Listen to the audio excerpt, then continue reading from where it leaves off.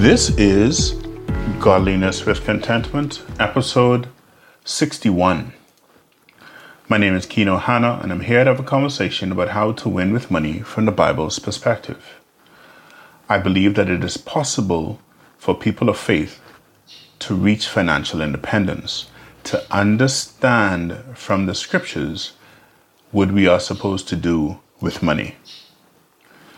You can expect one episode from me per week. During that time, I'm trying to help myself to continue to see what the Bible has to say about how to handle money and wealth. And I also want to help you to see the exact same thing. Today, we look at giving again, right? Last week, my episode was called Chicken or the Egg, but it was really about giving. And hey, it's Christmas time. And perhaps there's no other time like this throughout the year when people think about gifts, right? Some people think about giving, some people think about getting. I believe most people think more about receiving than giving. Unless perhaps if you're a parent and, giving is kind of what you do to your children and getting is what you don't get from them. But we're talking about giving. So today we're going to take a look at Ecclesiastes 11, and we're going to read verses 1 through 6 there. So allow me an opportunity to turn there. So Ecclesiastes 11. Okay, good. I'm there. It reads, "Cast your bread upon the waters, for after many days you will find it again. Give portions to 7, yes, to 8, for you do not know what disaster may come upon the land. If clouds are full of water, they pour rain upon the earth. Whether a tree falls to the south or to the north, in the place where it falls, there it will lie. Whoever watches the wind will not plant, whoever looks at the clouds will not reap. As you do not know the path of the wind or how the body is formed in a mother's womb, so you cannot understand the work of God, the maker of all things. Sow your seed in the morning, and at evening let not your hands be idle. For you do not know which will succeed, whether this or that, or whether both will do equally well." So that's Ecclesiastes 1 through 6. Now, trust me, some of it I don't understand. I don't fully get. This particular passage has been put forward about different things, right? Some say it talks about giving, which is what I'm putting forward today. Some say, oh no, it's about investing, or that we should have many business ventures, that we should diversify our portfolio, that we should have a backup plan. There's one Bible commentator. He says that for more than 18 centuries, there was never any doubt about what was meant here. What he means is that this was about giving. Nowadays, however, our thoughts are on all sorts of other things, business ventures and the like. This is about giving, not knowing if you will get anything back in return. This is about generosity. So verse 2, the first word there says give.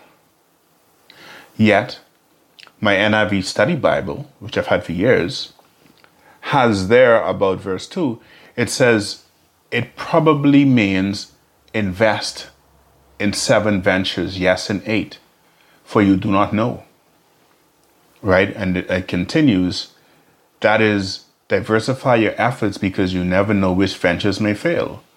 Don't put all your eggs in one basket. Diversify your undertakings and reduce the risks. That's what my study Bible said.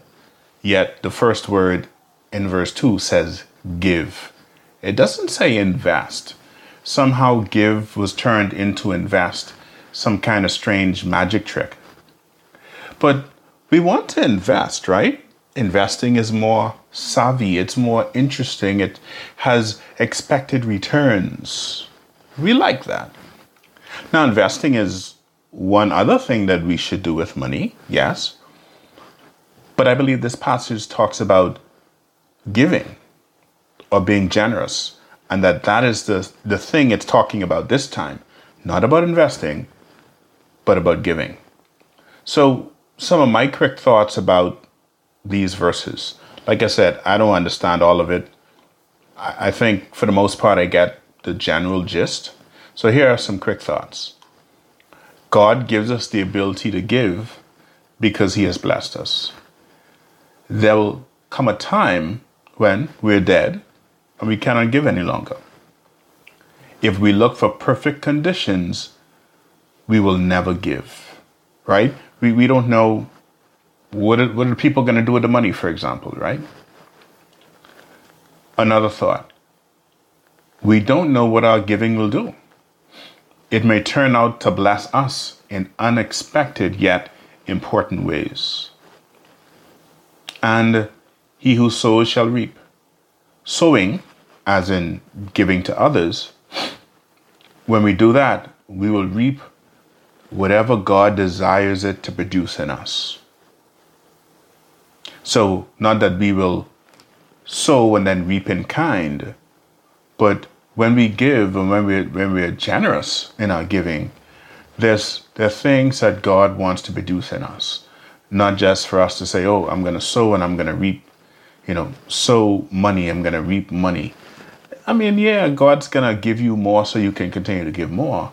But there are other things that giving produces in us, in our hearts, in our care and concern for our fellow man. There's so much that when we give, we get from it. So, why cast bread upon the waters? Well, bread, we've talked about bread before, bread sustains, right?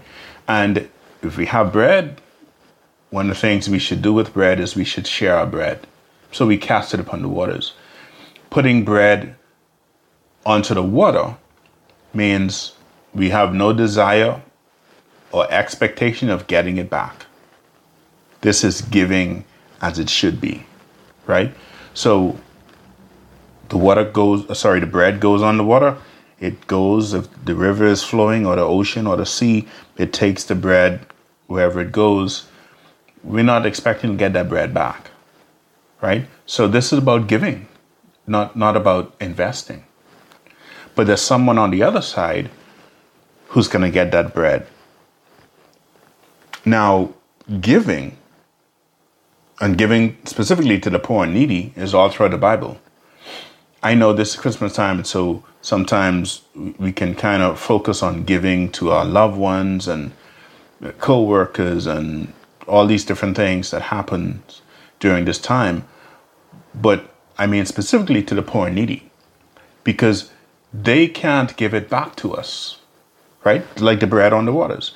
They can't give that back to us. They're going to consume it, and they don't have any money to buy a gift for us. So this is casting bread upon the waters.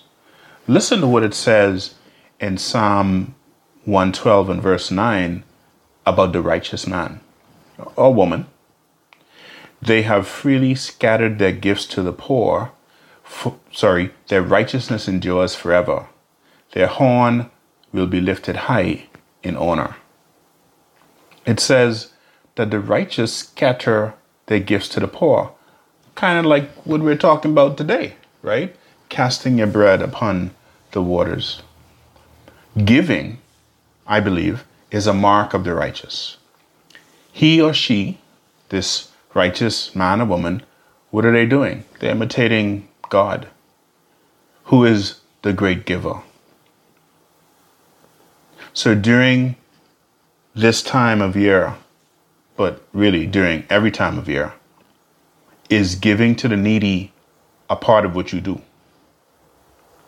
There are so many who need your help, who need my help, who need our help. They need bread, right? Something as simple as that. That's what they need.